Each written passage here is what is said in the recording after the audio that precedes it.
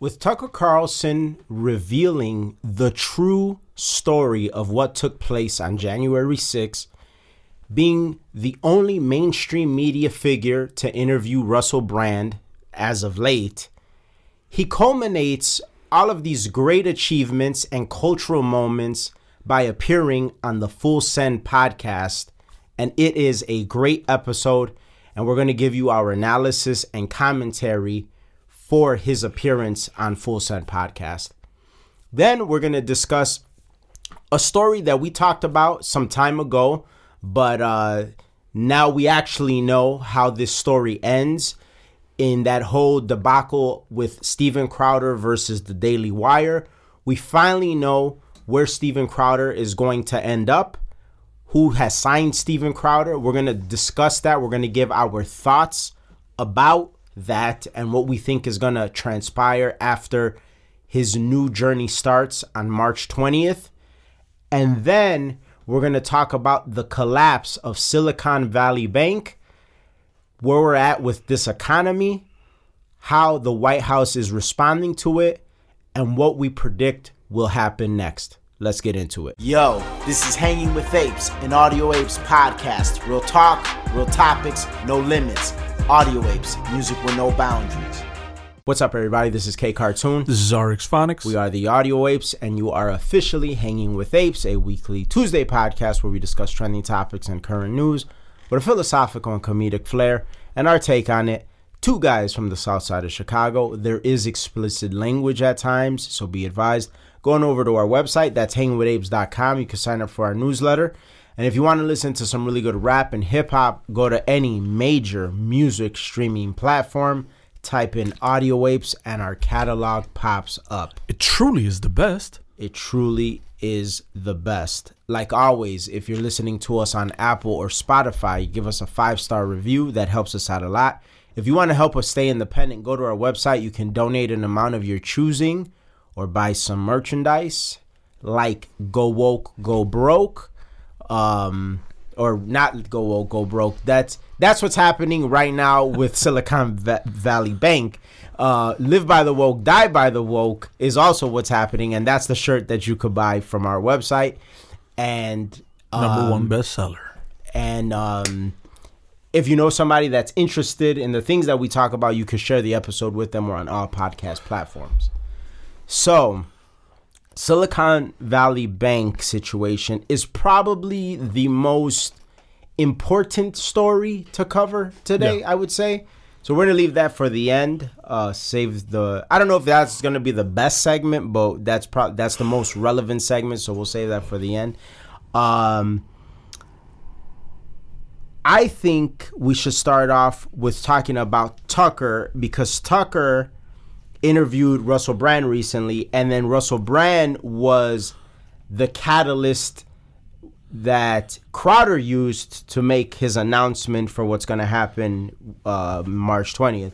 So we'll start off with Tucker. Now, for anybody that doesn't know, I wrote an article about Tucker Carlson some time ago called the Tucker Carlson, the 4-star general of the culture war, and he continues to vindicate all of my claims that I made in that article, because he continues to be one of, if not the truest culture warriors. He literally has taken the things that Trump believed in, if you will, and I'm talking like a 2015 Trump, 2016 Trump, and day in and day out on his show, this is what it is. This is what it is. We're proving it. This is what it is. This is what it is. We're proving it. Yeah. This is what it is. This is what it is. We are proving it. Now, before we get into his appearance on Full Send podcast, I remember when Tucker did, I actually signed up for Fox Nation because Tucker did that show Patriot Purge that everybody was talking about, and I remember it was like a documentary. I don't know how many parts it was. I want to say like 3-4 part documentary, and basically the claims that Tucker made for that documentary is that everything that transpired on January 6th, what they call an insurrection, but what we now know was a mostly peaceful protest, was orchestrated by the feds. A lot of it was orchestrated by the feds. And I remember the rest of the mainstream media, they lost their minds. Now, why is this important? Why should you care about this? You should care about it because there's a lot of people that are locked up for what took place on January 6th, and they shouldn't be. And the prime example of somebody that shouldn't be locked up is the QAnon shaman. Now, I know you're aware of who the QAnon shaman, but have you seen the footage that Tucker released of the QAnon shaman? Where he was escorted gingerly and with peace by officers everywhere to get him in there? What was so wild, dude, is it was so crazy and so outrageous that even Elon Musk had to tweet about it. Yeah, that's scary when somebody is sentenced to 4 years when you have the footage of them being, as you put it, gingerly escorted through the Capitol. The police are escorting him. Like they were buddies. Like, hey, what's up, bro? All right, come here. Find out this way. The door is locked. Oh, I don't know. This door is locked. Let's go this way. And you see the footage, and yet you have McConnell and Schumer and all of these politicians, left and right, talking about, oh no, well we think that this is nefarious and malicious for Fox to put this out. Basically, Orwellian, telling you, do not believe your eyes. Do not believe what you're seeing with your own eyes. That's when I lost all respect for Mitch. Yeah, that was like that. You're dead. It's like, dude, what are you on right now? And then you lose respect for Mitch. And then how much respect did you gain from McCarthy for actually giving Tucker the footage? Yeah. And then when the media asked McCarthy, like, it's so based. I could not believe that was McCarthy. Honestly, like, that really blew my mind how based he was about this whole thing. That I didn't see what he said. Huh? I didn't see what he said. So they asked McCarthy, they're like, do you regret giving Tucker Carlson the footage after he's done his broadcast? And he's like, no, because this is for everybody to come to their own conclusions. This is not a narrative that should be perpetuated by the media, by anybody else. That's why I gave the footage, because let's be transparent about it. Number one, very based. Yeah. Number two, the media tried to spin it and try to make it a security issue because I don't know who it was. I want to say it was a CNN reporter because the way that McCarthy answered suggested that it was a CNN reporter. The reporter asked, yeah, but don't you think all of that footage showing all of those the details of the Capitol is a security risk? And he's like, well, you guys have already showed a lot of footage of inside the Capitol that has created a security risk. So, and you guys did it way before I gave Tucker the footage. So now we don't even know if these areas that were before considered secure, we could go and we might have to change and reshift the plans for evacuation of the Capitol because of the footage that you guys initially showed. So if anybody created a security risk, you guys did. Yeah. And it's like what a great answer. It's like immediately putting the blame on the person that's trying to create controversy by saying that he created a security breach. Yeah. Now, do you think? I don't know if the cops. I would assume they were not in on it, but I'm sure like having that dude dressed like that, it was like, oh well, this is good for photo ops. Let's get him in. People can come to that conclusion. You see what I'm saying? What do you mean? Like he literally became the face of that. Yeah, of what they call insurrection, air quotation. Yeah, and while the footage, because I don't know why the cops allowed it. Was that an order? But that creates a slew of questions you might have. Like, okay, well, were they ordered to? Yeah. Were they ordered to let him in? Why did they not get him out? Why are they so at peace with him in there? I could see it being that they were ordered to. I could see it being a thing where it's like, listen, we know that this isn't an unruly crowd, or as unruly as they're trying to portray them to be, but so we'll be safe. So let them in. Now we get to say it's an insurrection. Now we get to try Trump for it, and all of this and all of that, and I mean, and it led to his second impeachment. Yeah, that's. I don't know about your president, but my president gets impeached twice. I like my presidents with 2 impeachments. With 2 impeachments. Yeah, it's pretty foul, because I mean, none of this, as more stuff comes out, and even the judge actually was mad, because he said everything that was presented, that footage was never a part of that.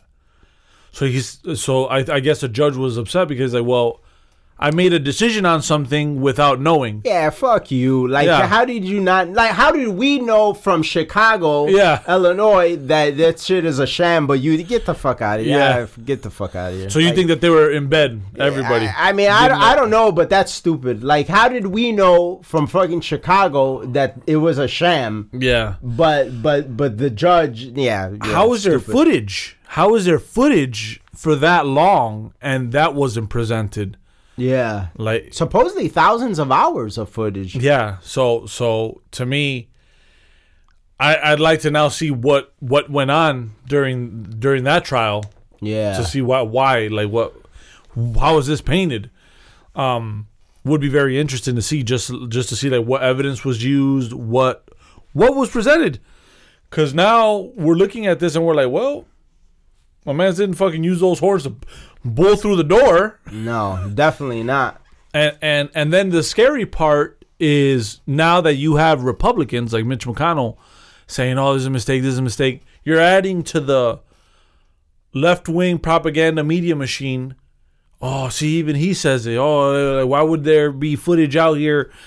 And it creates I wouldn't say confusion, because I don't think anyone that's rational, logical, and actually believes what they see with their own eyes instead of what they're told, they'll be able to see oh, well, this is not a mistake. This is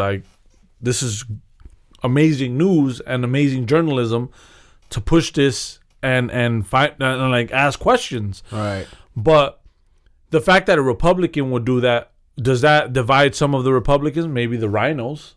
Maybe the rhino types, where they're like, "Oh, you shouldn't have done that. You shouldn't have done that." Yeah. I mean, it's going to divide the people that don't want, that have been running with that narrative. Like, for instance, Adam Kinzinger was very upset on Twitter when that was released. It's like he's like, "Oh, it was cherry picked," dude. No matter what you say, that QAnon shaman guy should not be locked up. No matter what was cherry picked, you see him being led in there by the police. Yeah. So this was a rumor before. This was a rumor that they were walked in. They were walked in. Yeah. There was never footage about this. So it's like, oh well, I don't know if that's true. That's something that we heard, that they were let in, walked in, but you escorted by police. Infer that they were walked in by some of the pictures, like some of the pictures. They were chill. And you see like an old lady just walking in with her little flag, this.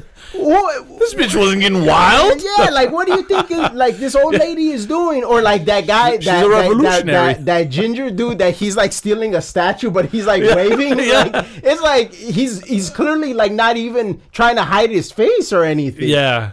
He looks like somebody told him, "Yeah, you could have that. You want to take that home? You could have that. Just take this picture real quick." Yeah. A pose, a nice pose, a memeable pose. All right, it's you'll be in jail. Going to jail. So you're going to jail. That is true. If you saw some of the footage and some of those pictures, it looked like they were in a single file line. They knew where they had to go. It looked like a tour, a field trip tour. And so, I don't know. Like, that's like some kids going to the field museum for like a field trip. Yeah. And then all of a sudden the security, like they just start losing their shit. Insurrection! And they trying to like arrest the kids. But instead of arrest, it was insurrection! Let's walk you right in. Yeah. Single file line. Yes, you can take that head. Hey, you with the fucking... you look like a shaman. Smile. You'll be the face of this. Let's escort. All right, the exit's over there. Yeah. Good photo ops. These kids were trying to destroy the dinosaurs. Yeah. Like, yeah, it's this crazy. is equal to the lootings that happened this year. Actually worse. Yeah. Like that's pretty terrible. So, and I wonder like what they'll do, like, because now we have a man in jail for this. Do you appeal? Oh, that he has to, and in a fair and truly just system, not only is that a free man, but like just he's awarded just restitution up the wazoo, like, because that is crazy. Technically, you can sue. Well, it depends on how the lawsuit or how the trial went, but like somebody has to get sued for this shit. Hell yeah! Like, wow. So the police department, they knew I was the police, the politician, everybody that was against them. Like, yeah, lawsuits, it's lies, all lies, yeah. Lawsuits, and provable lies. Crazy lies. It's on the internet. It'll never leave now. So. Obviously, we're able to talk about this, and we're able to talk about it with the degree of certainty that we're talking about it because of the footage that Tucker put out. Nobody else, nobody on MSNBC, nobody else on Fox, nobody on CNN, nobody. So for anybody that's listening to us, that is the news media. That is your media. These are the people that are supposed to be the watchdogs, and nobody is giving you that. So that's number one. Number two, they are the government. Russell Brand, as a lot of people know, like he doesn't seem to lean left or right. If anything, I could say that he probably leans more left than right. But one thing that is great about him is from day one, he's been incredibly, and I would say in a very healthy manner, skeptical of the jab. Yes. Very skeptical. And now I think we have more than enough information to know that that was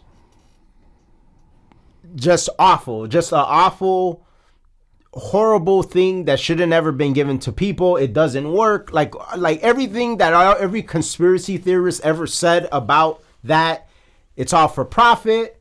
Everything it essentially turned out to be true. So one of the top virologists, actually, I was watching a video where I didn't.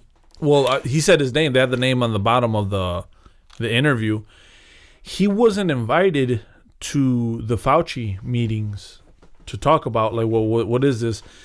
When he actually looked into that, looked into the virus, like seeing how it all worked, he's like, yeah, this is engineered. Like, not by nature. This is engineered to latch onto humans. And then he was like, yeah. And then like I would ask about it, and I would never be briefed on any meetings. I was always like kept out of the loop. So it's like a lot of the stuff that we were looking at from the perspective of, oh, this might be a conspiracy, or this, oh, that's just a conspiracy theorist saying some wild shit. It's like it's all revealing itself to be true. And you know what's funny is that part, that was probably the only thing of the whole narrative that the experts, and when I say experts, boy, do I use air quotations. Yeah, right. That the experts and the media, the only part of their narrative that they were spinning that I actually accepted and was gracious about was that I actually, for a time, did believe that it developed naturally. Yeah. Like I just always thought that this thing was not like anywhere near as big or as dangerous as they're making it seem. Yeah. But I did think, like, because I remember at the beginning of that, it came from a wet market. Yeah. That and I was like, oh, I could buy that because other viruses in the past have stemmed from those wet markets. I was like, oh, all right. And I remember I saw like a 60 Minutes Australia broadcast, and like the guy was in the wet market and he was explaining how these things get transmitted because there's a bunch of animals that would never live near each other in nature, but they're all next to each other in these wet markets. So viruses. So it was like a very like well explained, plausible route for infection. So I was like, okay, like I buy it, like whatever. Yeah. But again, I just never thought that this thing was as big or as serious as the media and everything. Like, I don't believe that as many people died as they said died. I don't believe that as many people were sick as they said were sick, or at least not sick with that. Like I said, and like Andrew Tate said, I heard there was a pandemic. I never actually saw a pandemic. No. Now, even that is wrong because it turns out that this shit did come from a lab. It was man-made. Yeah. And it turns out that Fauci actually was part of the funding for it. So, yeah, just wrong all along. They're not to be trusted. The pharmaceutical companies are not to be trusted. Fauci was not to be trusted. None of these people were to be trusted. And Russell Brand seemed to have been probably the most, or at least the most out of the high profile commentators. He seems to have been the most accurate when it comes to that. Yeah, as far as like the origin of the virus and the effectiveness of the vaccine. He seems to have been pretty correct on it. And then the mainstream media just shunned him. They're like, yeah, they didn't want to interview him. I think he definitely, some videos got demonetized from YouTube. Now he's on Rumble. And who has him? Who hosts him? Who interviews him? Tucker on Fox Nation. And Bill Maher too. Yeah, and the real ones. Yeah. And what's funny is when he was on Bill Maher, did you see what he said to the guy from MSNBC? Dude didn't know what to say. Yeah, he's like, he got Papa Doc. He's like, you accuse Fox of doing, all this stuff and being one-sided, but like you're guilty of the exact same thing. Yeah. Yep. And what was so interesting about it, you could say that about Fox, but Fox actually will sit down and have a conversation with you like Tucker. And that's the thing about people that like, Fox gets this bad rap, like, oh, it's so one-sided. Yeah, maybe they lean to a certain side, but Fox has had Andrew Tate on there. Fox has had Russell Brand on there. And let's be, because a lot of people be like, well, Andrew Tate, though, definitely somebody that would be on that show. Not really. Like, he's not a traditional conservative like the people that watch Fox. So people that watch Fox probably be like, look at Andrew Tate and be like, I don't know, I don't like. They could be like, I don't like, dude. Some of the stuff that he talks about, it's like, it's badass. The thing is, Fox is willing to have open dialogue with anybody. Kanye. Yes. And as we learned in Tucker's appearance on the Full Send podcast, Tucker was actually getting ready to do an interview with Putin. He wanted to do an interview with Putin. Yeah. And what's funny is, like, Joy Reid and all these people in the mainstream, from the mainstream media, they always like to say, oh, he's a Putin lover, a Putin puppet, this and that. That really would have made them say that. But as a journalist, isn't that your job? And to me, as a journalist, all of the mainstream media, you see this huge dick riding of Zelensky. Yeah.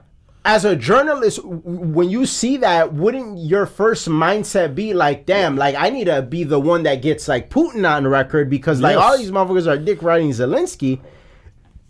But that's the thing. Like, it's so funny how the left has become the right when it came to war. Like, you really looked at Bush like he was like enemy of the state. But you literally are funding Ukraine. All the contracts are going to be ran by BlackRock for the rebuild. Yeah. Like, now you're cool with it. You used to be anti-war. Now you became the person that you didn't like. So I don't understand. Y'all have an identity issue. Like, it's so funny. And if CNN or if MSNBC talked to Zelensky, the Fox wouldn't be like, "Oh, I can't believe it." Interview him. What does he have to say? When you're a journalist, you don't have to agree with anything that the person has to say.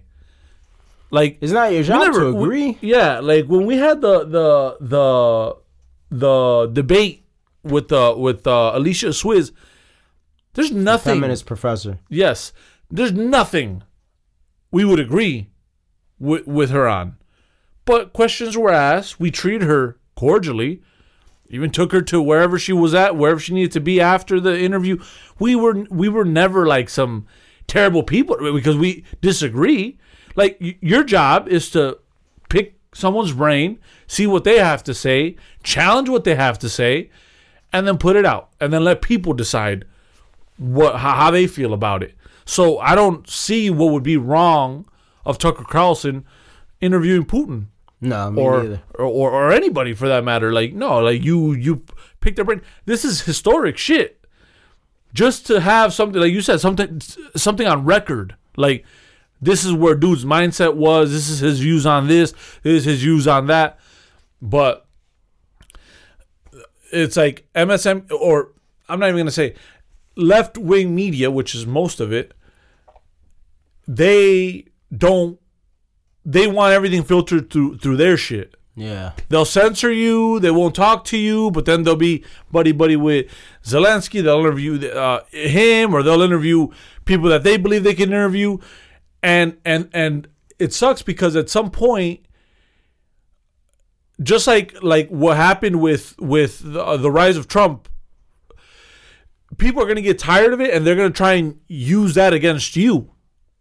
You get what I'm saying? Like, you don't want, well, not that there's much of it, but like right-wing media to start trying to censor the left. That's not where you want to go. But because you're always constantly doing it, people try to reverse uno your ass.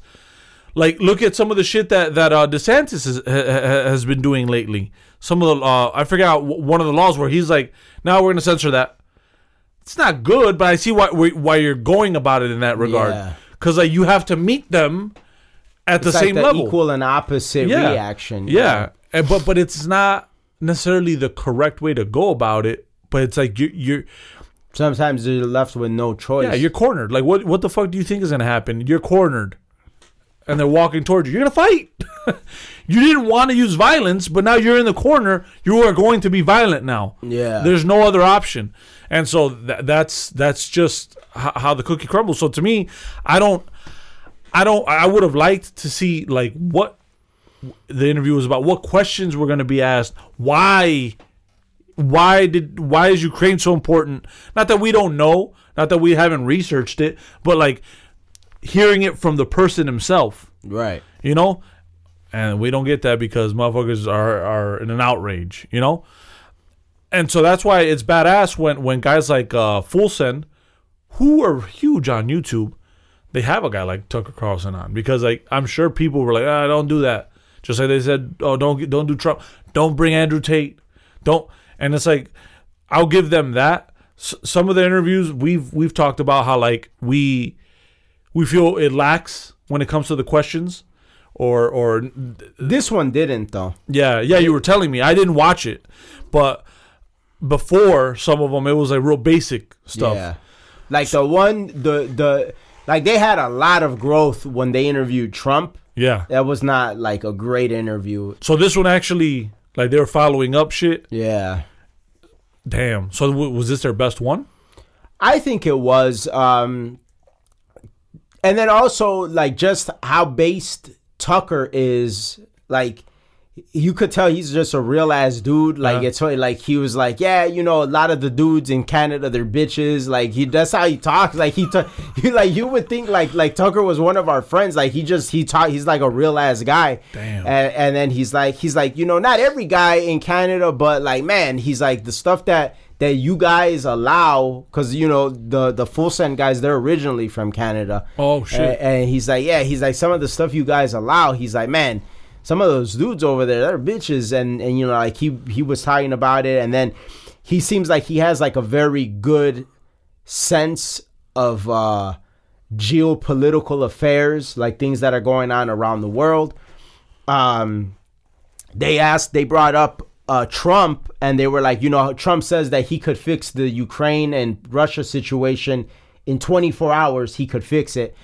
And Tucker was like, well, I don't know about that, because he couldn't build a wall in 4 years. But what I will say to Trump's credit is, like, he was very balanced. He's like, he wasn't like dick riding Trump, like, oh yeah, Trump could get it done. He's like, I don't know, because he couldn't build a wall in 4 years. He's like, but what I will say is that Trump was one of the first guys to say you don't want, at least like in recent history, you don't want China and Russia becoming buddy. Like, that's the one thing you don't want.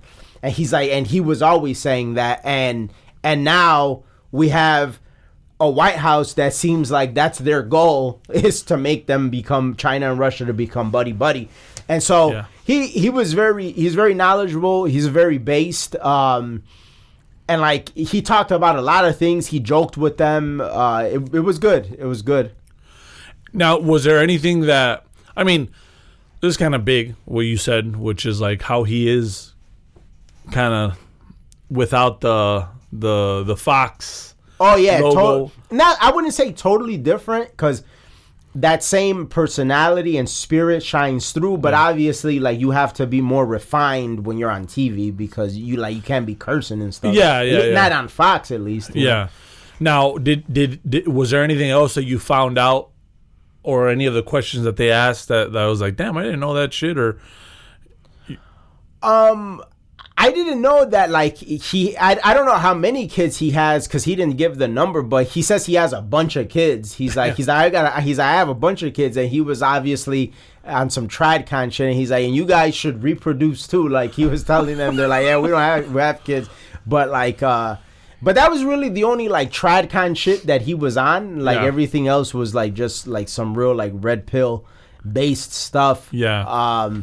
I feel that when you're super successful, you could be like you could be on some trad shit in the regard of kids. In a way, like, yeah, I know where you're coming from. Like, it's sort of, but it's a little bit of well, I guess he's talking to those guys, so I imagine, I don't know like what their level of success is, but it's something that's like a little bit there's a little bit of disconnect, like when like a guy like Shapiro says it, because it's like, dude, like, you know how many people like are just struggling to buy eggs, like struggling to like buy enough food to like get to day, and like you're over here talking about some like, you gotta have kids, you gotta find purpose and marriage, and like, first and foremost, 100%, one of the easiest purposes, and I say that with air quotations, or life's meanings that a man could find is like a family and kids. That's like. Yes, that's like a very like basic purpose. That's like that's a personal purpose. That's like D-League purpose. Yeah. Like, oh, all right, like I got a wife and kids. They're my purpose. They're my, like, okay, like there's nothing inherently wrong about that. Yeah, but like there's definitely nothing like outside the box, out of the ordinary, extraordinary about that. Yeah.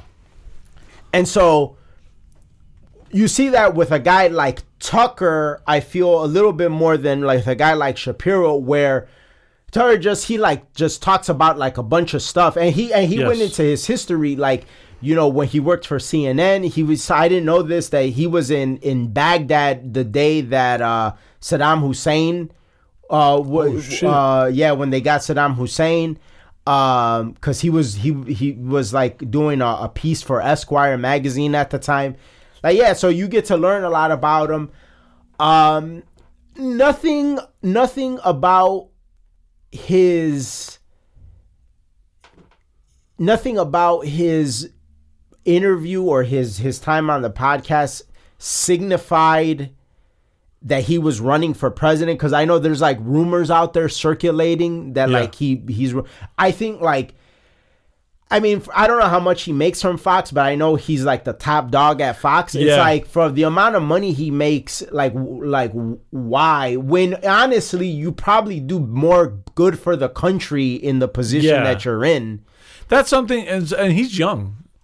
He's in his 50s. Yeah. So that's, if that's something that you want to do, save that especially you in your prime right now. Like you said, you're serving a higher purpose. Save that shit for later.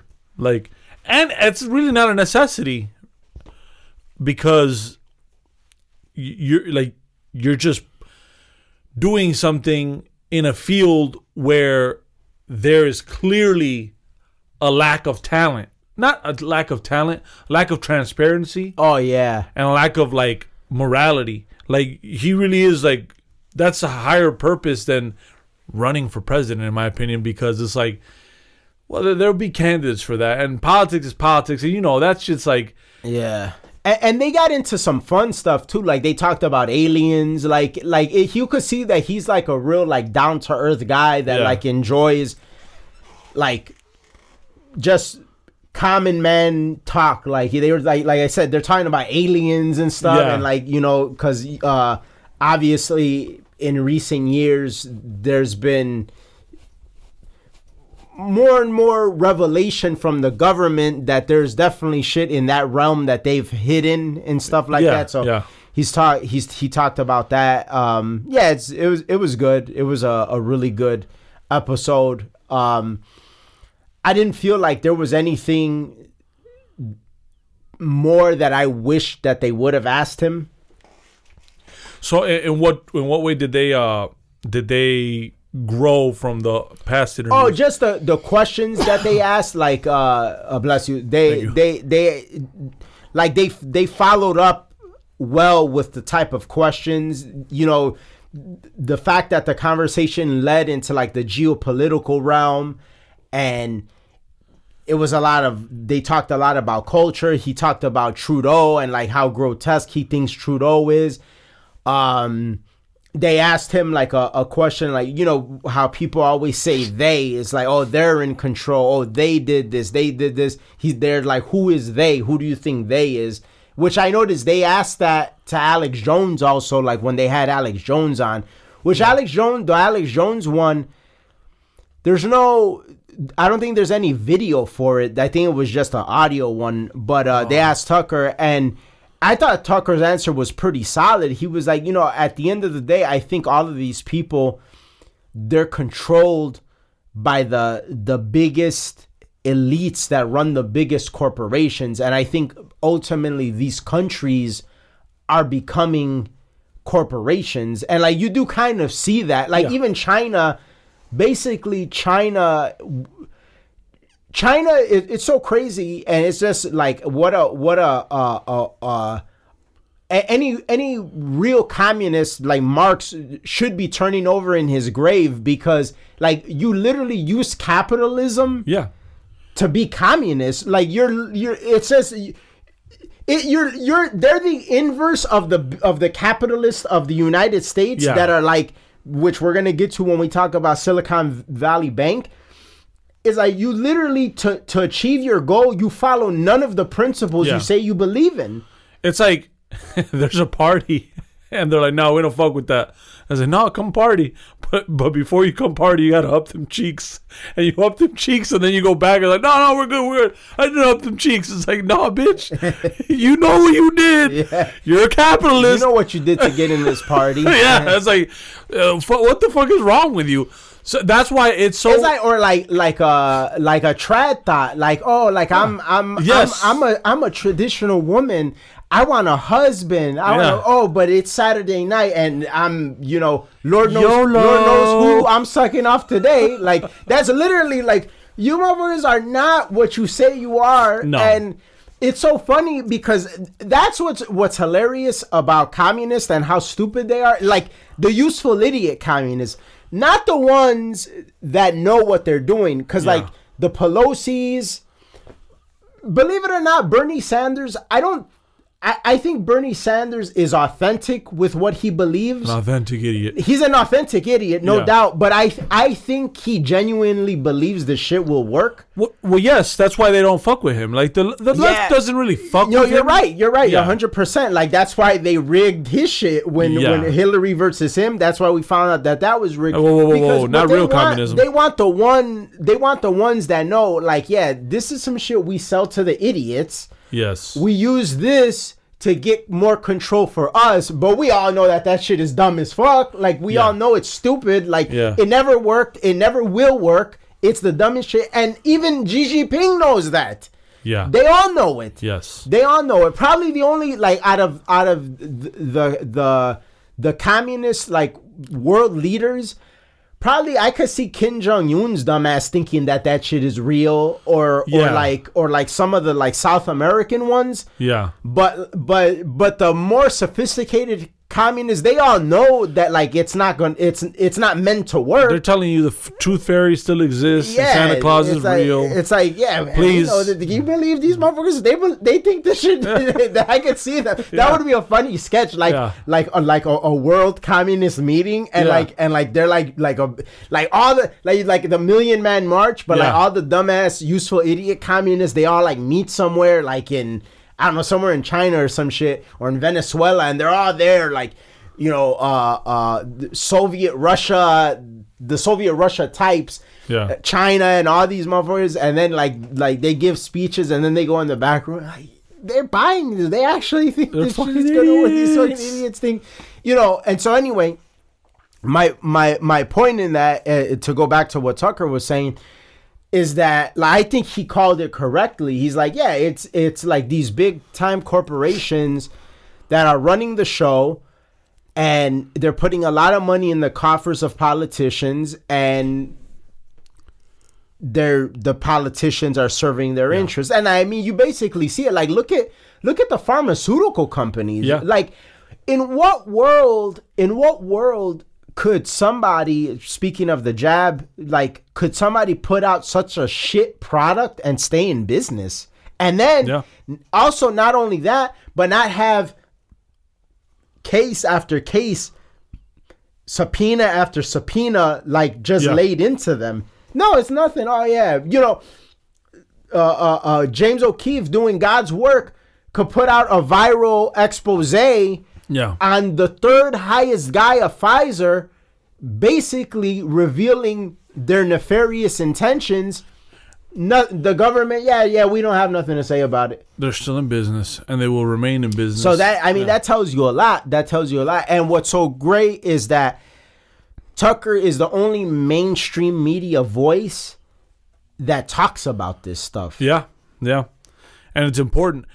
Actually, even talking about the fact that he was on Full Send, it would be amazing to have him on the Joe Rogan. Like, You know what? The only reason that because I've thought about that before, I'm like, I don't understand why. Do they not like each other? I don't know if they don't like each other, but I think they see each other as competitors. Because like, I don't know what Joe Rogan gets a lot of times, like his average episode, but I know a lot of his episodes get like close, his big episodes get close to like 11 million listeners. So obviously that's like way more numbers than Tucker, but it's a different medium, you know? Yeah. So sometimes I wonder if they see each other as competitors. So they kind of stay out of each other's way. Yeah, I mean, I don't know. I could be that. I'm like, that's like a total shot in the dark. But something about it reads to me that they see each other as competitors. I could see it because they're both not afraid to talk about shit, like anything. What I will say though, for Tucker doing what Tucker does is a lot harder because, like, you're dealing with like big advertisers, like Tucker has to like ride, like I feel like every night Tucker goes on, he like tightrope walks, because it's like, I have to make this as based as possible, but it has to be presented in a way where I don't lose like too many advertisers. Yes. Whereas like Joe Rogan doesn't like have to worry about that. Yeah. So I feel like Tucker's job is like a way harder job. Yes. But yeah, because Tucker, you're really a journalist, whereas Joe Rogan, you interview people. Exactly. Like imagine so us doing what we do, because Tucker essentially talks about many of the same topics that we talk about in the political realm, some of them in the cultural realm. Obviously, like when we get into like the manosphere stuff, he's obviously not going to talk about that stuff. The only manosphere stuff he'll really talk about is like men becoming weak and stuff like that. But his whole thing is like men need to be stronger to like get a wife and have kids. Yeah. We talk about men being weak, but like not really to like have a wife and have kids. We're like more advanced than that. Yeah. But he does talk about a lot of the stuff that we talk about. So imagine we had to talk about what we talk about, but do it in Tucker's medium. We would have to like change a lot. Yes, a lot of how we deliver, our approach. It's a harder job. Yeah. A lot of the stuff that we say it in what's the word? We're very candid. This is like real shit. Authenticity. Yeah. We're very authentic. He's authentic too, but it's just like you still have to be. It's more of a refined. Job. Yeah. It's like you got to remain professional at all times, and like obviously, we're professional in the sense of like we'll have your episode every Tuesday. We'll go out there. We'll do the research. We'll tell you what we think. We'll be in the field. All that. But it's like we're still like who we are behind closed doors. Is like this is who we are. Yeah. Whereas like motherfuckers wearing a suit, tie, has fucking, Fox it has advertisers waiting to see what the fuck is this motherfucker going to say. And it's like, well, you got to remain professional. You got to be able, like you said, to stay and remain based, but still do a good job and remain as professional as possible. Shit, in his case, really 100% professional. It's different. It's a different delivery. Yeah. It's like going to church on Sundays, people are going to wear their suit, be on their best behavior, and then fucking the rest of the week they're going to be kicking. One thing I will say, and then we'll move on, what I will say, seeing him on Full Send Podcast, he 100%, like, if Fox ever, like, dropped him, which I don't see that happening, because, like, if they dropped him, I think, like, half of their viewership is gone. Yeah. But if they ever dropped him, he 100% can like start his own thing, and it would be successful. Yeah, for sure. I don't know if it would be Joe Rogan successful, but it would be successful. Yeah. And that's Joe Rogan. Joe Rogan has done this for so many years. Yeah. It's like, well, he really put the eyes on people that, oh, this is podcasting, this is the thing. So you'd be competing against that. And so I would imagine even Full Send, who has had a great start, it's like the longevity of it. Can you keep up? And I liked when Tucker had Russell Brand on his show, how Russell Brand talked about, and I remember we talked about it, and because we read the article from Bloomberg about the natural immunity, and like how no other media company was talking about natural immunity. Why? Because they're all getting funding from Pfizer. Yeah. And what immunity does Pfizer want you to have? The one that the government cuts them a check every time you take a dose of it, or the one that the good Lord gave you that doesn't cost anything? Yeah. They want the one where they're going to get the check. So they don't want you knowing about natural immunity. And like the fact that Tucker's show allowed Russell Brand to express that so eloquently, that was like a good moment in media history. It was like, man, in all the time of all of this virus, you never heard anybody being able to talk like that on TV. Yeah. You heard it on the internet for a little bit, then the shit would get pulled. If it was on YouTube. Yeah. If it was on Twitter before Musk, it would get pulled. But, that's crazy. That's crazy. Yeah. And the idea that this dude is on not mainstream, but on a cable news network, and this is what's popping off, that's real decent. It is wild. So, moving on. Speaking of Russell Brand, he did an interview. So I found out about this interview that he did with Steven Crowder when Crowder was on Valuetainment. And he said, yeah, while I'm here, I'm going to be making my rounds. I think he said he was going to be on Lex Friedman, which I didn't see that episode yet. And then he said he was going to be with Russell Brand. And then at the time he was with Lex Friedman is so monotone. His I feel it depends on who's on his show where I'll watch it. Like when Kanye was there, I was like, all right, because Kanye is gonna make it. But like sometimes I'm watching that shit and like it might be interesting stuff, but the delivery is not the best in my opinion. And I feel like Lex Friedman tries too hard. Lex Friedman day in and day out did what Tim Pool did when Kanye was on Tim Pool. Like he tries too hard to like just be in the middle. Like let's be safe. Let's have a safe conversation. Like it's just like, all right, you know you could veer a little off to the side once in a while. Yeah.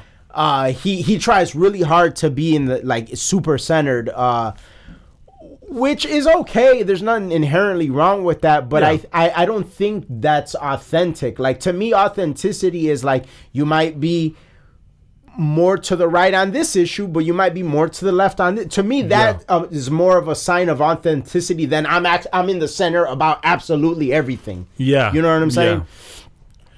Yeah. So yeah, but Crowder, he was on there. You could tell that the guys at Valuetainment have a lot of respect for Crowder. Yeah. Just like you could see that Tim Pool had a lot of respect for Crowder. Now, one question that I need to ask you, because we talked about Crowder. We talked about that snake ass shit that he did recording the phone call of Jeremy Boring. And I need help, because how do you reconcile? On one hand, it's like, damn, dude, like, I'm not mad that you don't rock with the Daily Wire, because I could totally see a motherfucker not rocking with the Daily Wire. I just don't like how you went about not rocking with the Daily Wire. And a lot of how you went about it was just like, it was bitch ass. There's just like no other way that I could phrase it. But...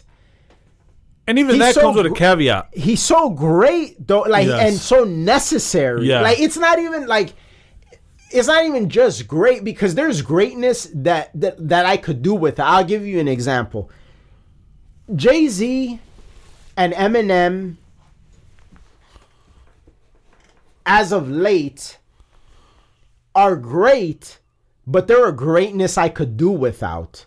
Yes. Kanye is like, you're necessary. You're necessary.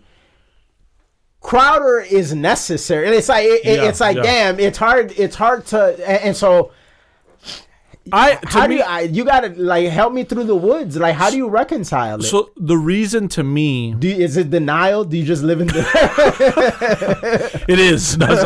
No, I look at him for what he is, which is an artist. He is literally like an artist. And so it's like the same way that we used to look at rappers when they talked politics, like, shut the fuck up. You don't know shit about it. So like when I look at Crowder, he went to Rumble. He didn't start his own thing. They have the infrastructure. They allow him to be who he was on YouTube, which is like, I am manning this shit. I've created this shit. I'm the creator. I create sketches, stand up, change my mind. I'm a creator. The creator went and tried to do business shit. Is like, bro, you have no fucking idea what the fuck you're talking about, because the Daily Wire was in the right, because they're incurring losses, potential losses, in adding you. You consider yourself their equal because you're looking at it from the creator standpoint. And yes, on that standpoint, Louder with Crowder is as important as the Daily Wire. They're just not the same thing. Probably more important, because like, it's two different battles though. Let me give you an example. The Daily Wire is all right, cool. Hollywood, all right, cool. We're gonna start movies. All right, cool. Boom, boom, boom. Oh, Hershey's, you want that shit? All right, Jeremy's chocolates. Oh, what the fuck? So like the Daily Wire is kind of like the Iron Man of this shit. Whereas like Crowder is kind of more like the Captain America of this shit. Like, nah, I'm not doing that business shit. Like Captain America never, his motive was like, no, like this is the right thing to do. That there's actually even like a side thing, but quick. There's a side what do they call it? A fan theory. That, like, I don't know if you remember that scene, I forget what movie, where the Avengers are trying to pick up Thor's hammer. Yeah. I never noticed this, but when Captain America picked it up, he actually picks it up. Jerked. Yeah, it jerks. Yeah, I caught that. Yeah, and so fan theories, because I remember I saw it kind of like shake, but not like when they close it up, like it kind of goes a little. Thor looks like freaked out, like, oh shit. Yeah. There's a fan theory that says like when he did that, he knew he could pick it up, and he was just fronting. Yeah, but he was I don't want to like steal his thunder. Yeah, that's like a gentlemanly thing. Like, you know what? Like that's Thor's thing. I don't really do this shit. I could totally see Cap doing that. Yeah, 100%. And so that's a solid ass fan theory. Yeah, and I was like, damn, that's true. But like, it's Captain America. Yeah, that's 100% something he would do. Yeah, he would do that. Like. And so, because also the argument too is like, because it's all about who's worthy. Yes. And it's like if that bitch in Love and Thunder was able to hold it, like, bitch. Yeah, but that was just a joke. That's not actually what I was gonna say. What I was gonna say is like, from that point of the scene that you're describing to. Was it in Infinity? I think it was. I think it was in Infinity War. Yeah. Or was it Endgame? Shit. I think it was Endgame. Was it? No, when he picks it up. When he gets it. Oh yeah, Endgame. Yeah, in Endgame. That's when Thor's like, I knew it. Yeah. Because he knew from that moment. Yeah. In Endgame. What things from that scene, was that in the original, the first Avengers? Yes, yeah, it was the first one. What things did Cap do from the first Avengers to Endgame that made him more worthy than anything that he did prior? Because like his whole origin is so worthy. Like he was like this scrawny dude that like he wanted to sign up for World War II to fight for his country. And like he was willing to always defend people, no matter how little he was. Remember the scene where he jumped on the grenade, where he thought it was a grenade, a real grenade, and like he jumped on it to save the guys, and it turns out it was a dud. And like this dude is like the worthiest of the worthy. So like, what in all that time from his origin up into the first Avengers movie, like what were his actions more worthy then, or like what happened between Avengers to Endgame, were they more worthy? It's just like, so I could totally see that what you're saying, that he was probably able to pick it up in the Avengers. Yeah, it's like that. He's just a worthy as individual. And in that regard, although Steven Crowder on the surface level is very Tony Stark, just like how he is, he kind of has that eccentric feel to him. He is not a businessman. No, but you could see that with how he operated. Yeah, but he's like such a pivotal part. Because I want you to finish your point, but because like once you saw Jeremy Boring's side of that whole debacle, I was like, why is Steven like so offended? Like I get it, like and I understand maybe they're not the best terms, but then just be like, nah, bro, like this is not for me. Yes, and that's where you and I come into the picture, because there have been situations in which we've dealt with like business terms that did not work for us. No, we didn't like have a fit. We just understood like, oh, that works for him, that works for them. That's totally not in the realm of where we're going, so we can live with the fact that this was a business deal that didn't materialize, and it's okay. That's fine. No love lost, whatever. You guys do you. We will do us. And that's it. The cost of freedom and the cost of you running your shit is, yes, you probably won't grow as big or as fast, but you own everything. You run your shit the way you want to run it. And so it's like, to me, that's where I think Crowder didn't understand that, like, you trying to hear people out is you trying to join them. That's not going to work. Yeah. If you really want the true freedom, which I think that the way he has his stuff, it works better with him working on his own as a creator, and then just having someone kind of host him. And so, yeah, like, I the way I justify it is like he's out of his depth when it comes to business. Yeah. And so, whatever, still doesn't give him a pass in the sense of like, you fucked up, like you shouldn't have done that. But I can kind of remove the artist from it and be like, all right, I understand his brain. I understand what he means, but that's just not how things work. And not everybody is able to have that level of duality, like how we've been able to in the past. Like, we've literally been able to be like, oh man, like, this beat is dope, man, this producer did a good ass job, and like be so enthusiastic about it. But nah, they're not fucking with us on the terms. All right, we're out. Like, it's literally like you gotta shut one part of what you are or who you are. You gotta shut it down because this other part is not going to work cohesively with those particular terms. And we've done that. We've told the story before. Or like how we did the pre-production. We scouted for our first music video. We had a director, but that was the other thing. We were going the route of, all right, well, we're gonna get a director, and then right at the end of the meeting, he talked about some like weird like whack shit that we didn't want, and we're like, well, no, we don't want that. Yeah. Oh, well, if I can't put that, I don't want to do it. It's just like, all right, well, then you're not going to do it then. And then we'll direct our own shit. We'll just get a videographer to do what we want him to do. Yeah. And that was it. And we learned, all right, like,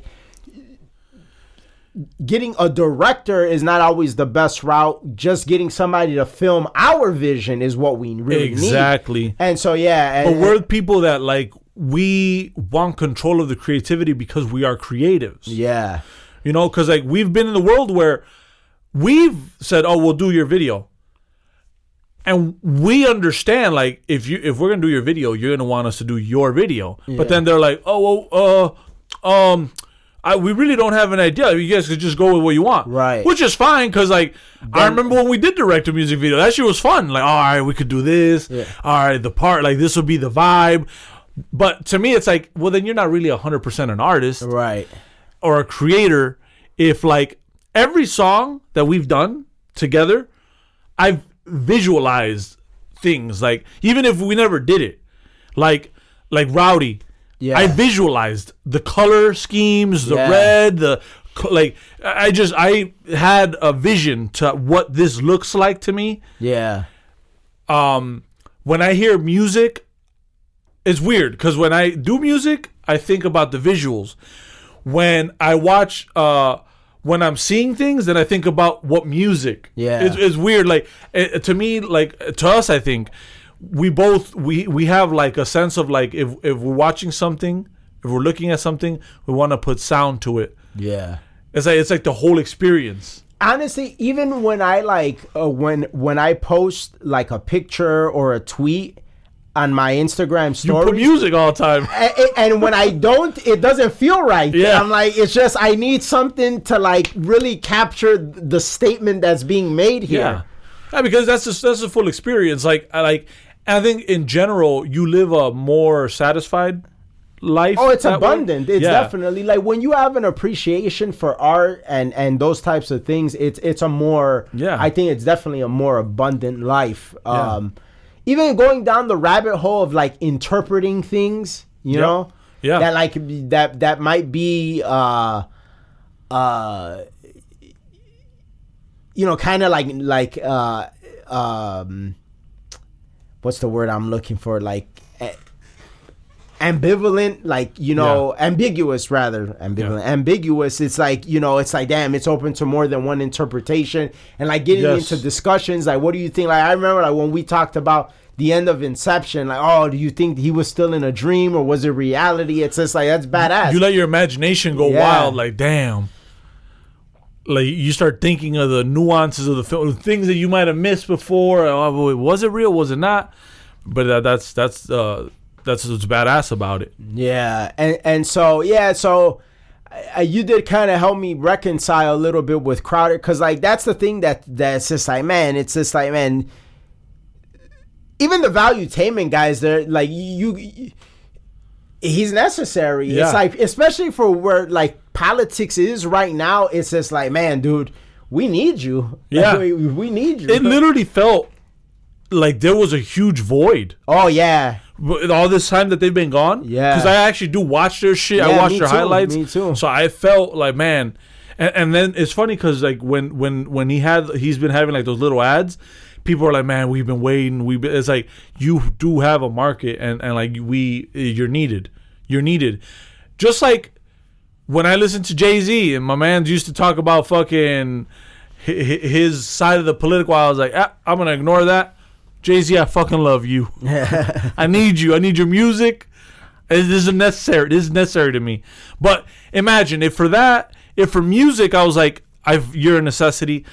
When it comes to society, this Crowder is a necessity. So it's like, yeah, I can look past it and I can be like, you're wrong on that, and maybe that won't be the way he sees it, Steven Crowder.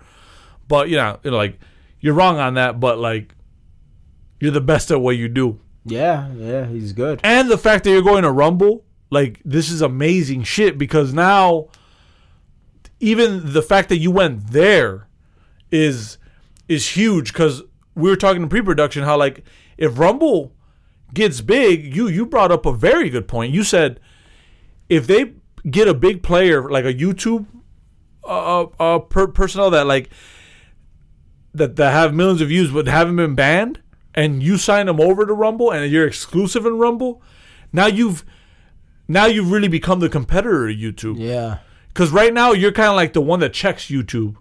Because I think it could get to the point where YouTube's gonna be like, fuck. Yeah. We keep banning people. Now we're really just giving these motherfuckers free attention. So because at what point do advertisers start saying, damn, motherfuckers are getting big time on Rumble, right? And all this woke ESG shit, which we're about to talk about in the next segment, that shit ain't panning out. So yeah, I'm gonna advertise where the eyes and the audience is. I'm not gonna. It don't have nothing to do with the content. It's where's the audience, because for my product, because this is getting all bad. Yeah. So that's it's the way it works. It's like, Darwinistic. Like the that whole with the International Women's Day, when Hershey's put out that trans ass ad. And then, Jeremy Boring from the Daily Wire, he did Jeremy's Chocolate. Yeah.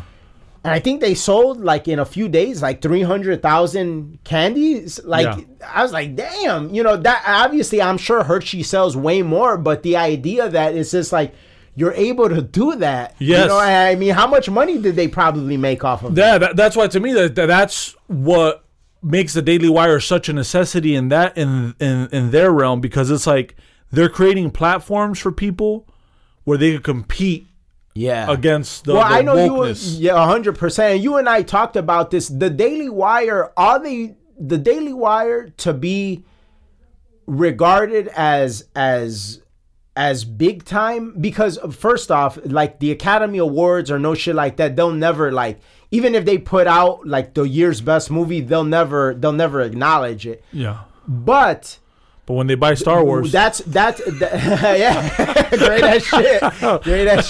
Imagine Jordan Peterson plays Darth Vader. Luke, I am your father, Bucko. Great ass shit. It's Andrew Tate. No! Bad ass shit. Great ass shit. Great ass rendition. Brett Cooper is Princess Leia. Hell no. and shit, he damn near sounds like him. Ben Shapiro's Yoda. Hell yeah. Great ass shit. I like it. But nah.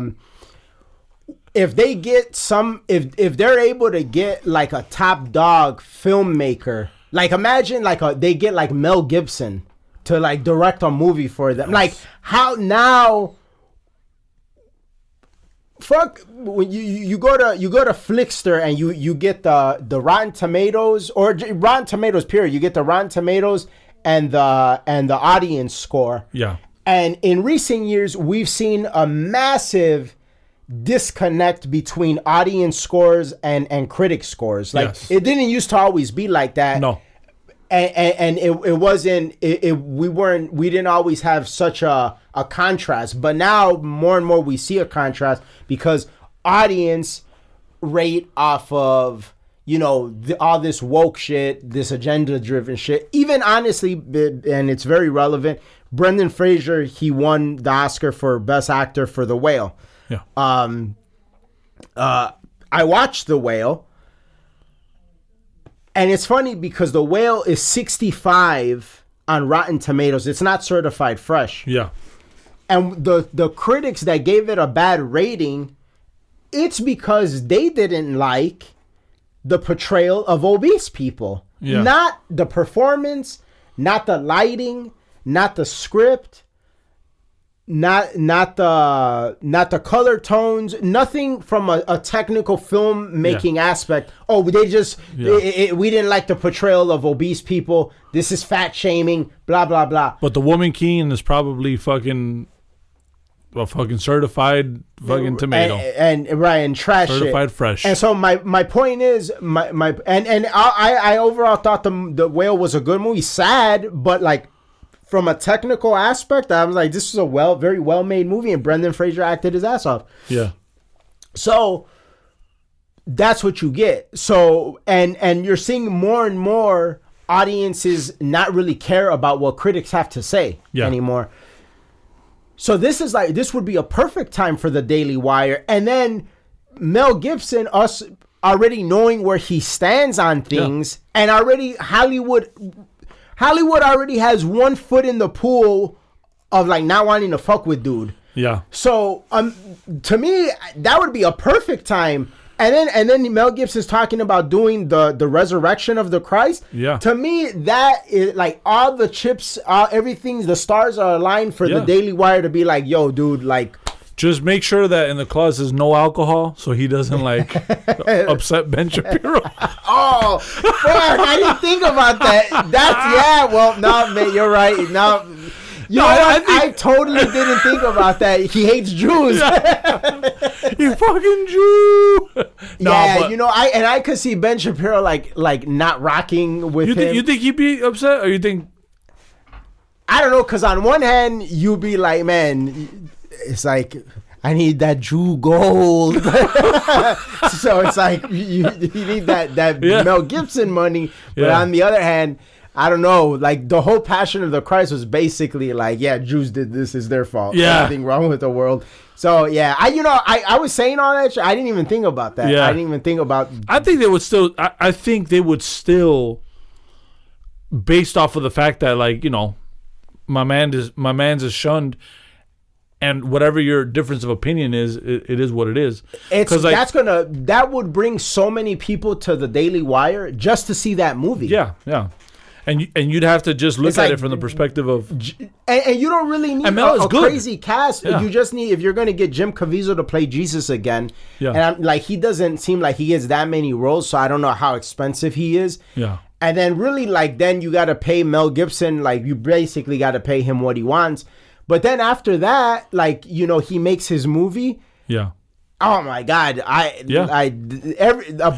would sign back up for the Daily Wire to watch it. Yeah, it would also legitimize you in the sense of like, wow, these are just like in the realm of movies. Yeah. Like people would be like, damn. Like after this, people would actually care. Like, what's the next thing you're producing? Yes, yeah, they'll be like, okay. Well, we have this up and coming writer, and he's under this, and you'll just start having more talent looking your way. Yeah, and so I think, and I think that's what they were kind of excited about with trying to rock with Crowder is like they definitely they would have just signed their most talented person. Yes, yeah, but again, just based off of how they are.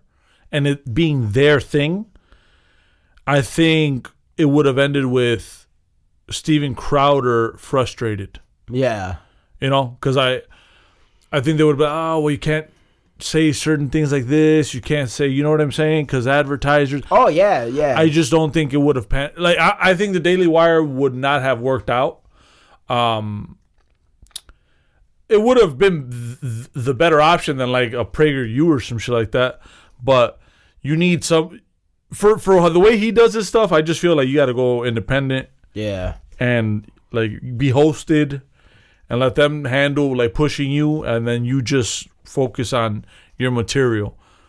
And let basically the biggest thing is just don't get in the way of what I'm doing. Yeah. Which Rumble is not going to get in the way of that because that's their thing. Yeah, that's.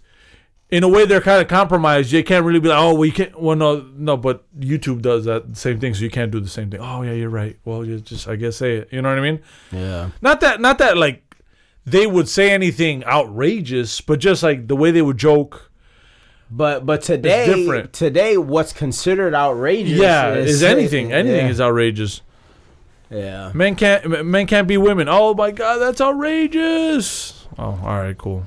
Well, I'm banned, canceled. So, moving on, final segment of the show. The end is near. The collapse, it's around the corner. Yeah. Silicon Valley Bank, it has collapsed. From what I read, the second largest bank collapse in the history of the country. Now, Silicon Valley Bank, it's based in California. A lot of their business ventures were in, venture capitalist type realms, startups, tech companies, stuff like that. And they were they had the ESG agenda very embedded in their business model. Now, for people that don't know what ESG is, I became very familiar with it when I read Woke Inc. by Vivek Ramaswamy. I recommend that book. He's also running for president. I actually started his second book, Nation of Victims. Yeah. ESG it stands for Environmental Social Governance. So basically, when you see all these corporations pushing what we call wokeism, the woke stuff, and the inclusivity, diversity agenda for the sake of just the agenda and not the actual content or service or product, just for the sake of the agenda, that is driven by ESG. Perfect example of ESG is when, was it June comes around, Pride Month, and all these companies switch their logos to the rainbow colors. But only the companies when they're in countries in the West, because those same companies wouldn't dare change their logos to rainbow when they're in Middle Eastern nations. Oh, hell no. They don't do that. So that shows that's a clear-cut sign to let you know how authentic they truly are about what it is, they say they for. Yep. They say they're for. And ESG basically is propagated by Vanguard and BlackRock, basically telling these companies, well, if you don't do this stuff, you're not going to get a good score. And if you don't get a good ESG score, you're less likely to get the money that you need to succeed for your business. So obviously, that's what they do.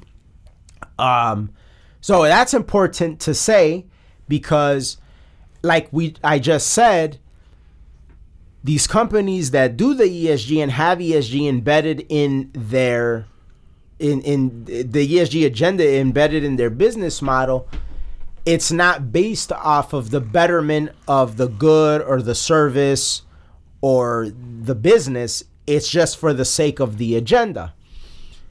So now what we take it back to the conversation of meritocracy.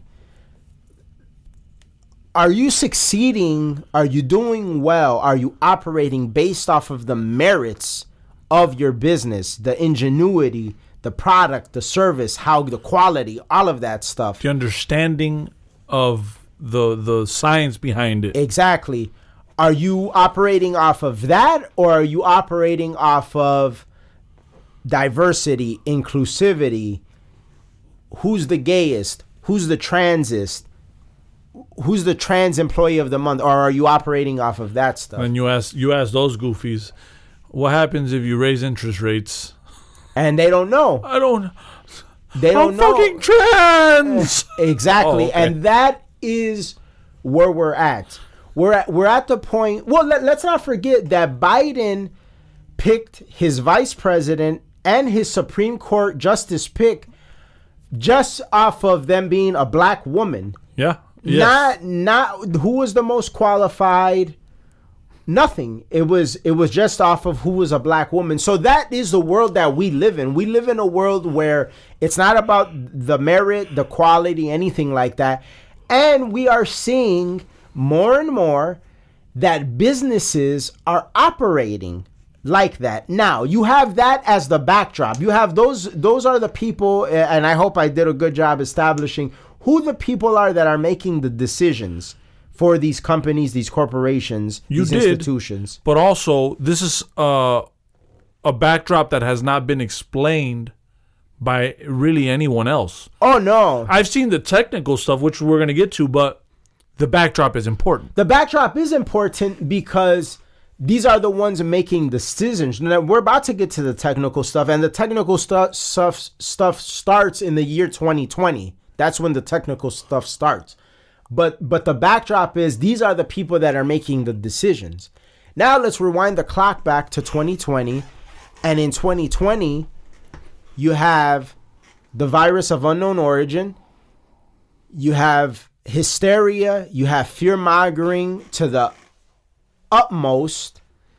And you have a good president that makes some bad decisions. Yes. Very costly decisions. Costly decisions. And one of the decisions was you bent the knee, you gave in to this stuff, and the money printer started going burr. And it didn't stop going burr for some years. And It didn't stop going burr even after that president was out of office. And it only went burr because he wanted to try to have a chance to get reelected, and it didn't work. Yeah, it didn't work. So now we say all of that, and I have the caveat of saying there was a good president that made some bad decisions. Now we have a bad president that makes bad decisions. Yeah, always makes bad decisions. The very different thing. You had a good president that made some bad decisions, and now we have a bad president that always makes bad decisions. So two totally different scenarios. But wait, there's more. and the money printer continues to go burr. Proposed budgets that are outrageous. Yeah.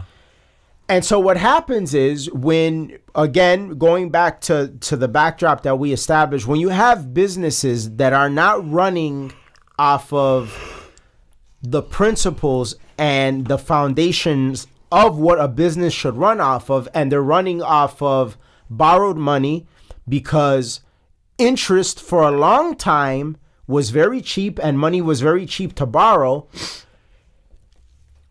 it's invisible. The problems are not visible because the money is so cheap. But what happens when this bad business model meets interest rates that start to rise, which we've seen since last year? The interest rates have gradually rose.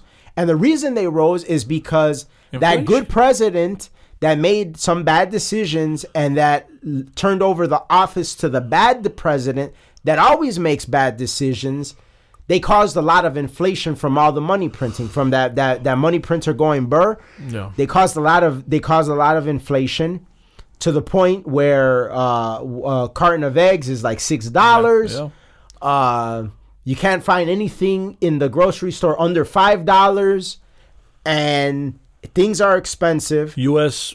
Mortgages are the highest they've been in a while. Car payments, Highest. astronomical. So you have all of that. And the Fed, to try to cool the inflation, they have to raise rates. Well, what happens when these businesses, with the backdrop that we established earlier, that the ESG type people running it, what happens when they don't make enough money from their bad business moves and their bad business plan to make the payments on the interest that they owe, because they've been living and running off of borrowed money. And that is what happened. And overvaluation, because of inflation, everything was overvaluated. So now you had all this money to work with. It was overvalued because of inflation, and it was overvalued because of the ESG agenda. It's like, oh, well, this company has a diverse board and everything like that. Honestly, you would see that shit sometimes in Robinhood. Yeah. Like when you look at the analysis, it'll be like, oh, analysis say that this is a good stock to buy because this board is diverse and they plan on, like, what the fuck does this have to do with this bread? Yeah. And so yeah, you're right. Yeah. Because of inflation, but also because of bad business, really bad business. Let me put in perspective too. The numbers, tens of billions was what SVB was worth. Once the overvaluation, the inflation, and the print money, printer going burr, they started buying U.S. Treasuries, U.S. bonds, knowing that when you make the printer go burr, there will be inflation that follows. This is economics 101. Like this, any average Joe Schmo that takes like one semester of economics or business will know this. Yet they bought those U.S. Treasuries, those U.S. bonds at that price. And so when you buy them, it's like what they do, like a 10-year term or whatever, and then a yield of 4%. But the interest rates go up, the value of that bond goes down. So because interest rate went up so fast, like they literally were gonna be in the negative. They were, oh wow. So then everything that they were worth was not even at like where it could be managed. It was like there was no liquidity. Yeah. So they started pulling money like, oh shit, we're fucked.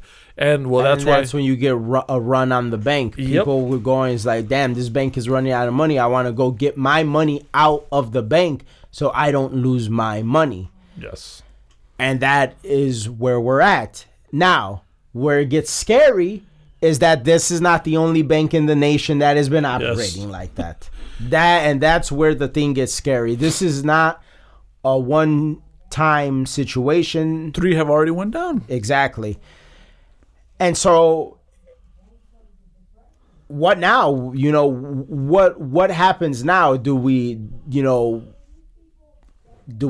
this the beginning of the collapse? You know, and this is where, you know, the people, our type of people, they're speculating, they're predicting. Yeah. And it's hard to know exactly, but we don't have the best conditions at hand to help the situation, from the White House to the situation with inflation to the things that the White House plans to do, like the proposal that the budget proposal that Biden just made. Yeah. And in there, Tucker Carlson was talking about it the other day. Diversity and inclusion is mentioned I don't know how many times. Climate is mentioned I don't know how many times.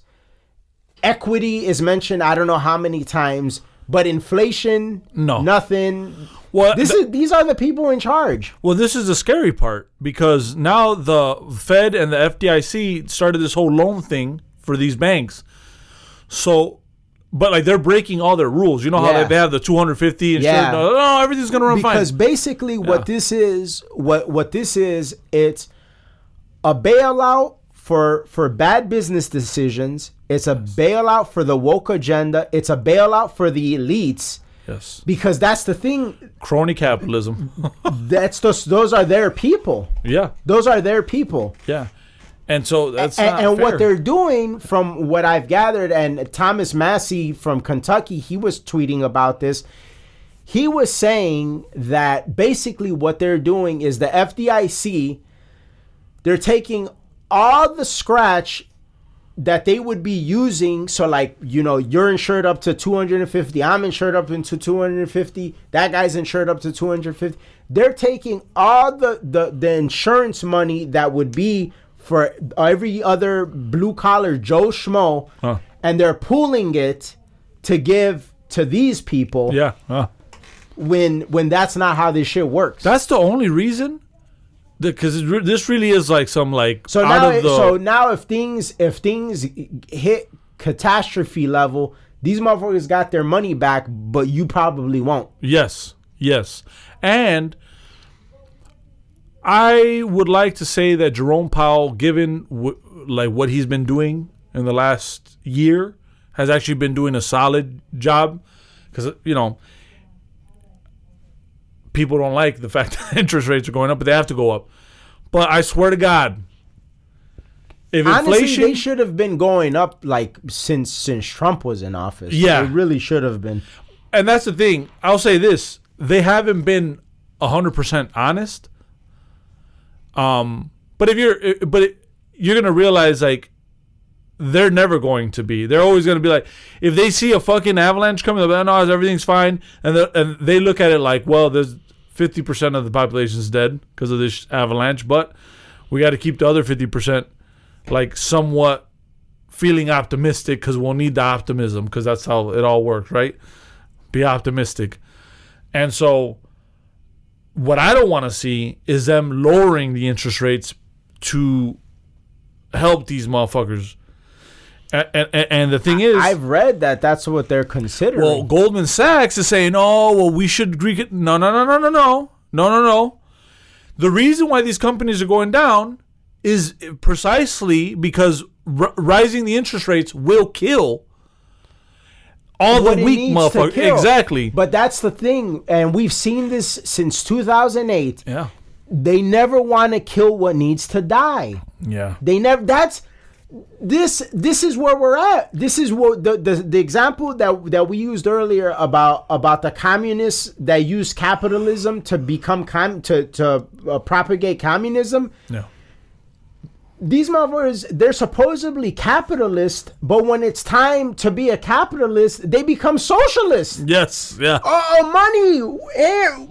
Government. Print it. Government. Yeah. Print. We need the money. Nah, like when are y'all gonna win? Not Bush, not Obama, not Trump, not Biden. None of these motherfuckers have the balls to be like, some motherfuckers are gonna die. Like it's time. Yeah. Like and then the businessmen that time and time again that have proven themselves, even though they're on a smaller level than some of these big players, but have proven themselves time and time again. They got to pay all kind of taxes, and they got all these kind of hoops to jump through, and all these regulations and all of this stuff. Yeah. But they're businessmen, and they've proven themselves time and time again. Imagine a bank ran like you and I run our business. Yeah. That'd be the bank. That'd be the. Everyone's gonna bank with us. These motherfuckers are safe. But these motherfuckers that have a degree or peep this. I was reading on Twitter the other day. Let me see if I can find it really quick. On Twitter the other day, do you follow Unusual Whales? The Twitter account Unusual Whales. I don't know. I'd have to check. They expose people. It's pretty interesting, like how they get down. But I'm trying to find it. There's this guy. He used to work for Lehman Brothers right before they collapsed. Still looking. Hopefully I can find it. If I can't, it's fine. Oh, I've seen their posts. I'm gonna start following them though. Yeah, I can't find it. He used to work for Lehman Brothers before they collapsed. He was a big shot at Lehman Brothers. Lehman Brothers, notorious, made a lot of bad decisions.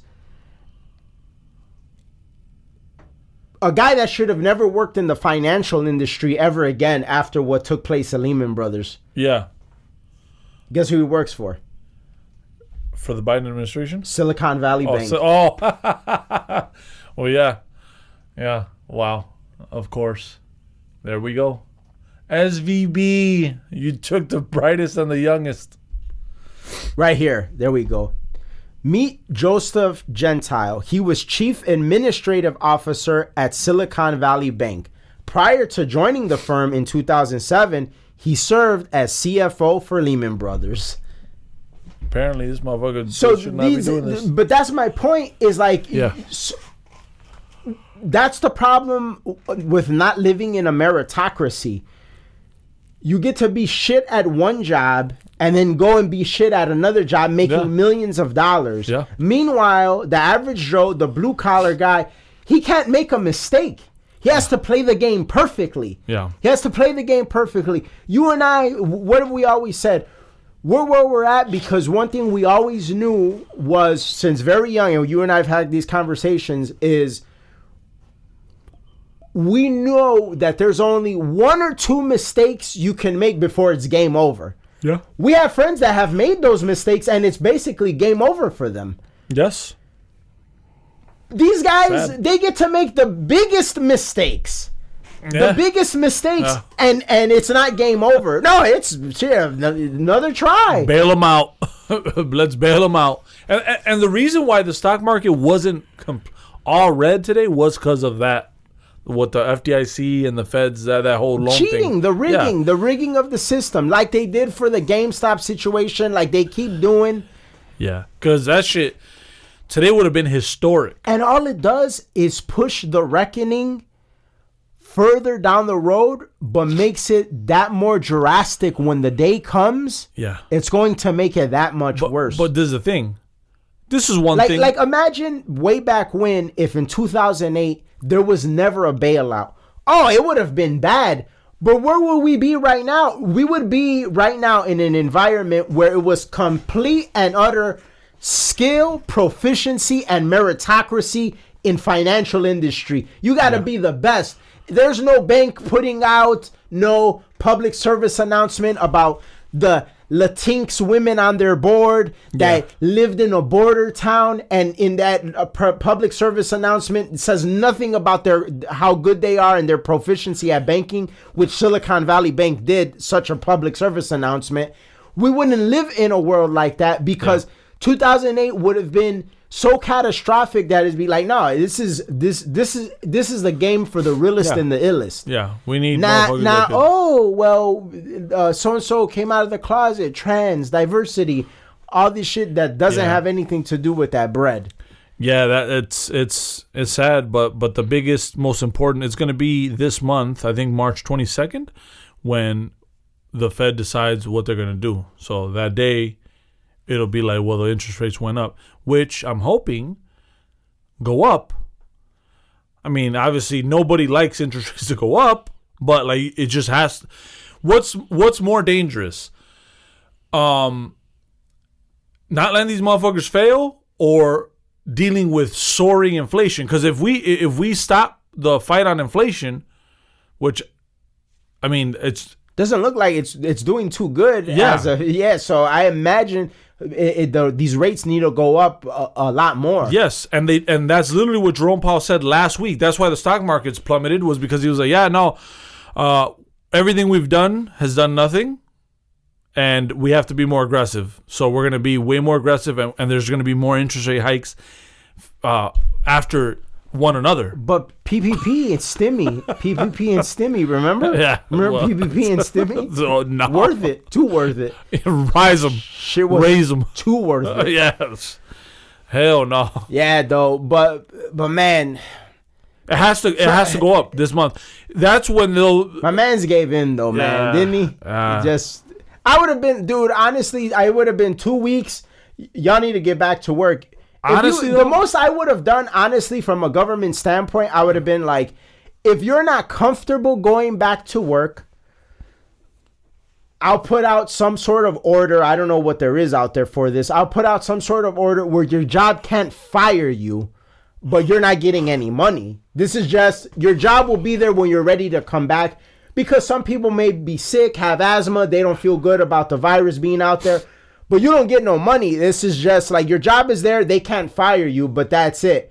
But no money is being printed. So like, if motherfuckers don't work, hope you have a good savings account, or hope you have a sugar daddy. I don't know how you motherfuckers do it, but you got to go back to work. Well, especially the healthy ones, the young healthy ones. Hell nah. If you don't go to work, you're getting fired, because there's no reason. Like after the 2 weeks, but nah. And the media was to blame too, because he's not doing enough. Well, that's the thing. That was what was hard. In a way, I understand. Everybody, their biggest line was, "Look at all these deaths you're responsible for. You're responsible for all these deaths. Look at all these deaths you're responsible for." And at the time, if you died because you had COVID, but like you had an underlying issue that was way more serious than COVID, it was a COVID death. Yeah. So there doctored those numbers. Documented situations where people died in car accidents and they declared it a COVID death. Yes. And the thing is, a lot of hospitals were getting funds because of this shit. The COVID thing. It's all federal money. Yes. The pharmaceutical companies get a check cut every time a motherfucker takes a jab, because the jabs are free. Yeah. If people had to pay for the jabs, they wouldn't be taking them like the way that they took them. And so to me, at that point, you're right. Trump said, well, I got to win this shit. So whatever. Let's do it this way, because I got a campaign to run. But and you lost anyway. And the you would have lost regardless. He always was able to beat the media. So sometimes I wonder, he might have been able to beat them again. Maybe at first it would have been like, damn, this is bad. But towards the back end, he might have been able, because there was never one victory that the media ever had on Trump. He always beat them. Yeah. Well, it's true, but they literally created this whole thing. It was a world event. And they kept, I think that's where Trump was like, oh, shit, the fuck? Like there's countries stopping shit. It's like, and it was. Fuck them. Yeah. And well, when he saw it, he looked at it like, this is the whole world, yeah. I know it's easy for me to say from a podcast. I get it. And it's like, but. I think he was looking at how everyone was going to just. And there was some polls that said like how he's handled the virus, not good. It was more so like not very good, like the higher percentage. So he probably looked at some of those polls and like, fuck, like I gotta be more balanced about this shit. They did. I mean, let's not forget what's that show, Black Mirror. That the first episode of Black Mirror, the show on Netflix, was literally about this. Like how politicians will look at polls, statistics, and all that shit, that what's trending, and they'll cater their shit like to that. In that episode, wasn't it like if you had sex with that pig or whatever, you could save someone's life or some shit? Remember that episode? No, what the fuck? Yeah, like we were talking about it. It was a wild ass episode. It was wild. I was like, "What? This is crazy." I wasn't talking about that with you. I never talked about that with you. Oh, you got it. You never watched that episode? Nah. That like is a perfect representation of this shit. Like at first, I don't understand. How does somebody, a group of people or some mass motherfuckers kidnap like this person. I think she was like the daughter of a politician or whatever, and they kept tweeting it like, oh, well, we're going to kill her if he doesn't do this or whatever. So at first, the politician, I think he's the president in the show. It's been a while. This is years ago. He's like, no, I'm not going to do that shit. No, we're not going to do that. But then the polls start coming out how, like, the public is like, this guy is fucked up. We're not reelecting him. So they want him to do, like, some wild stuff. Yes. So it's like basically, it's basically presenting to the audience, like, at what point do you bend the knee to demands? Yeah, I see. To the people, because the way the polls were, he ended up fornicating with a pig. Yeah, I see what because you're saying. of public sentiment. And like, I thought that shit was brilliant. Like, that episode was a mind fuck. You know, I remember I saw one. I saw one that was kind of like that. They seemed to like to use that theme and premise of like blackmail or like at what point do you give in to demands? Because there was one, I think, where like this dude was like beating his meat to some porn or something. Yeah. And then like, I guess like some hackers were like, oh, we videotaped you. Yep. Beating your meat, so like we're gonna send it to your friends and family if you don't do this. So he started like doing everything, but every time he did it, if I'm not mistaken, they like asked for something else. Yes. And it was funny because I forgot, like, this was years ago who I was talking to about it. But I remember I said, like, they asked me, oh, what would you do? I'd be like, send it. Like, motherfuckers are going to see the largest and in charge. But, the world will see my joint. Yeah, I'm like, send it. Like, I'm not going to give into it. Like, that's whatever. Like the Kevin Hart approach. Yeah. When they try to blackmail him because my man was out here fucking. He's like, hey, I fucked up. I'm an idiot. Shouldn't have done it. But I'm not giving in. Yeah, I'm like, send it. Motherfuckers going to see the listen, a bunch of motherfuckers are going to live the rest of their life not feeling like men. Yes, but that's how I would be. I'm not going to give in. Like, yeah, but yeah. Okay, I see the correlation. But it's funny because like a lot of the best people in media and politics, real like. Not the best, but like the motherfuckers who like get it, it's all PR. Yeah. It's all PR.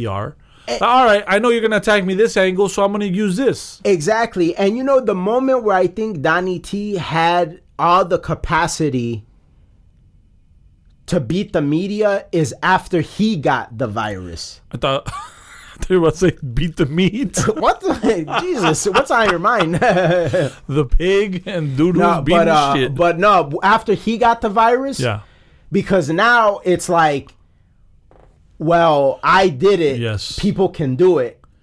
You guys it's time to go back to work. Like, yeah. I that would have been like, all right, but he Big Pharma was his downfall. Yeah, Big Pharma was, and then the cutting of the red tape.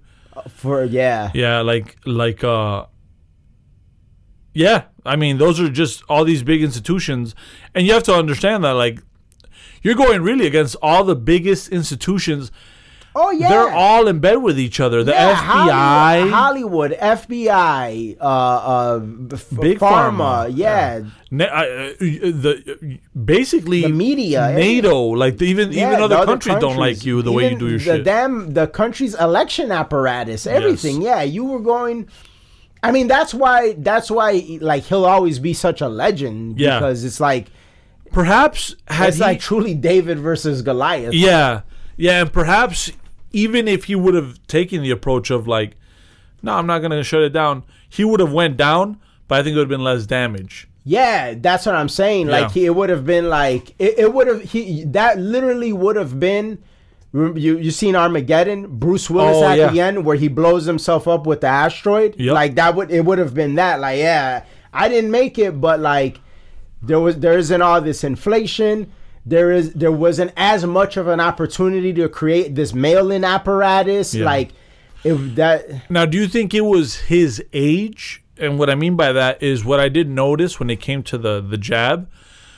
A lot of what I would say are like real alpha type males, but that were older, were like, no, I'll take the jab, whatever, I'll go fuck. Like, it was weird. They didn't look at it the way maybe like a younger man who's like, nah, I'm not doing that shit. No, but a lot of young people gave into that shit too. That's true, but I don't know, something about, there were a lot of young people, but I feel like there's still a bunch of young people. By young, I mean like in your 30s, before it was being after 40, before 40. I don't think age had anything to do with it. That shit was literally like red pill versus blue pill. That think was so? like, to me, that was probably the most prominent red pill versus blue pill battle of all time. battles thus far. I don't know if all time, but thus far, because it's just like, listen, I said this before. You and I were in what was considered the number one hotspot in the nation as declared by the New York Times, at least when shit first started popping off. And again, I didn't see a pandemic. I was reading that there was one, and the talking heads on the TV were saying there was one. There wasn't. So to me, the red pill in me was like, damn, like, man, everybody's saying and everybody's acting like it. And man, let me buy these masks and let me buy some. Dude, I spent, I think, because of the price gouging on eBay, I spent, I don't know, I think I want to say like $300 because like to get like Lysol and make sure like my parents had wipes and stuff like that. Because remember, the shelves were empty. Yep. And you and I, like, we found a connect for masks and like we were all of that stuff. So people can't sit here and say we didn't take it serious. In fact, I would say that you and I took it serious before other people took it serious because when we didn't know what it was, I remember on Snapchat and on social media looking at people, they were going out for St. Patty's, and I was like, yeah, these motherfuckers, like, there's a fucking. That's when I was saying there's a pandemic. Like, but that's the initial. See, it was weird when we took it serious, and when other people didn't take it serious. It was the opposite. Yeah. Then there was that switch where we're like, this ain't serious. This is and nothing. everyone was like, this is nothing. This is bullshit. This is imaginary bullshit. And then but what it was is because these motherfuckers wanted to stay home. They wanted that stimmy. That's what it was. They knew it was bullshit too. Deep down, they knew it was bullshit too. Yesterday at the Oscars, Jessica Chastain, this bitch, in all of these people wearing like elegant ass dresses and tuxes. This bitch is the only one with a mask. What are you doing? You look stupid. You look stupid, and you're virtue signaling. You know damn well if there was some real shit popping off in this room with all these people, that mask is not gonna do anything. Yeah, these morons knew it too. Yeah, all of these motherfuckers, they knew it too. But we get to be home. Yeah. The stimmy. Oh, yeah, kick my feet. Let me get fat. I don't want to go back to work. Meanwhile, older people are dying from cancer because the hospitals are so worried about the virus that they're not letting people get their cancer screenings and all these other screenings that they truly need. Nah, man. And so, that was a moment of, if you are fearless, you're going to win at everything. But but that's the thing. I don't even think it was fearless. I don't look back at that and be like, oh man, I was so fearless. Like, I was such a big dog. No, I looked around and I was like, oh shit, people are all right. Like, people are okay. Like, well, people, like, I did see a lot of people bought into that shit. Like, they had masks. They didn't want to go out to restaurants. I had sometimes barbers. I don't know if the talking heads. The talking heads. Yeah, I need a haircut and I need to eat. What's up? Yeah, but that was the easiest time being a bachelor. Like, there's nowhere to go. My house, like everything, it was everything.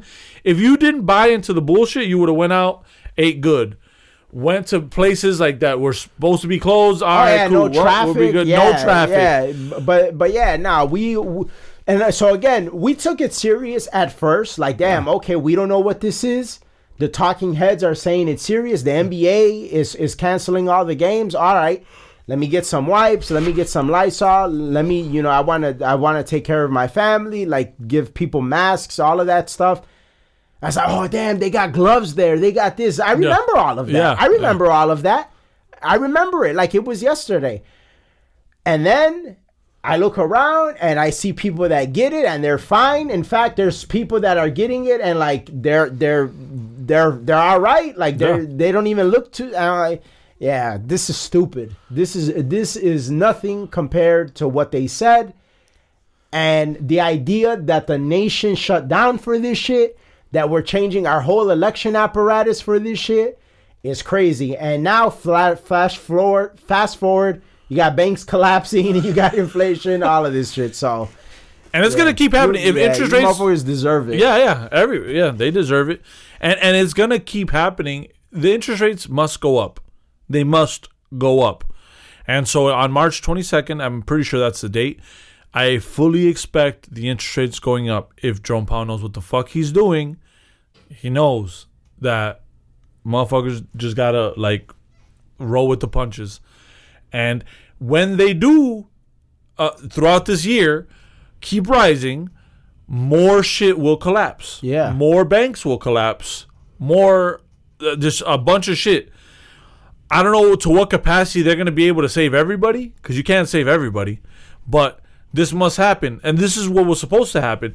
If you look at it from a realistic standpoint of purging the economy of shit, unnecessary bullshit, SVB got what it deserved, which is when the interest rates when the interest rates went up and the big dogs were there standing, all the weak ones started collapsing. Yeah, just like what happened with FTX. Yes. And all of these, they're all upheld by the elites and the government. FTX, the politicians loved FTX. The elites, they loved Silicon Valley Bank.